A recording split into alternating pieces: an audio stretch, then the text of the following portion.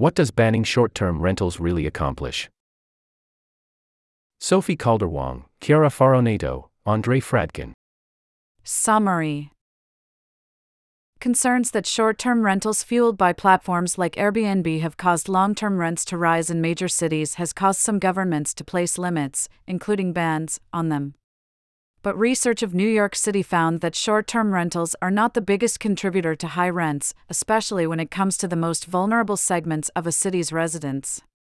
Given that short-term rentals have benefits, bans are a poor solution.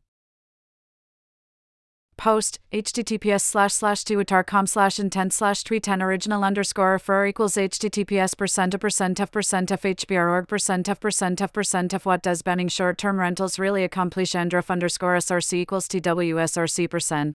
Post http://www.facebook.com/hbr.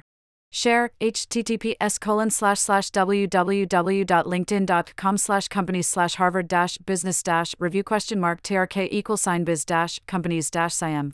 Save https://hbr.org/2024/026/what-does-banning-short-term-rentals-really-accomplish #.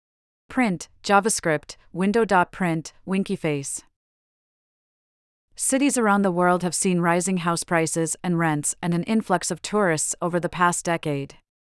Over the same period, an increasing number of travelers have been using short-term rentals, enabled by digital platforms like Airbnb and Vrbo. These coinciding trends have led residents to blame rent increases on Airbnb and politicians to pass laws restricting the availability of short-term rentals. Short-term rental laws vary, with the most stringent resulting in almost complete bans. That's the case in New York City, where Local Law 18 now requires hosts to register with the city, be present in the residence while hosting, and host at most 2 travelers. Read more on Government Policy and Regulation or related topic. Economics. https://hbr.org/topics/subjects/economics?article page-topic. Sophie Calder-Wong is an assistant professor at the University of Pennsylvania's Wharton School. Chiara Faronato is the Glenn and Mary Jane Creamer Associate Professor of Business Administration at Harvard Business School and co-principal investigator at the Platform Lab at Harvard's Digital Design Institute, D-Cubed.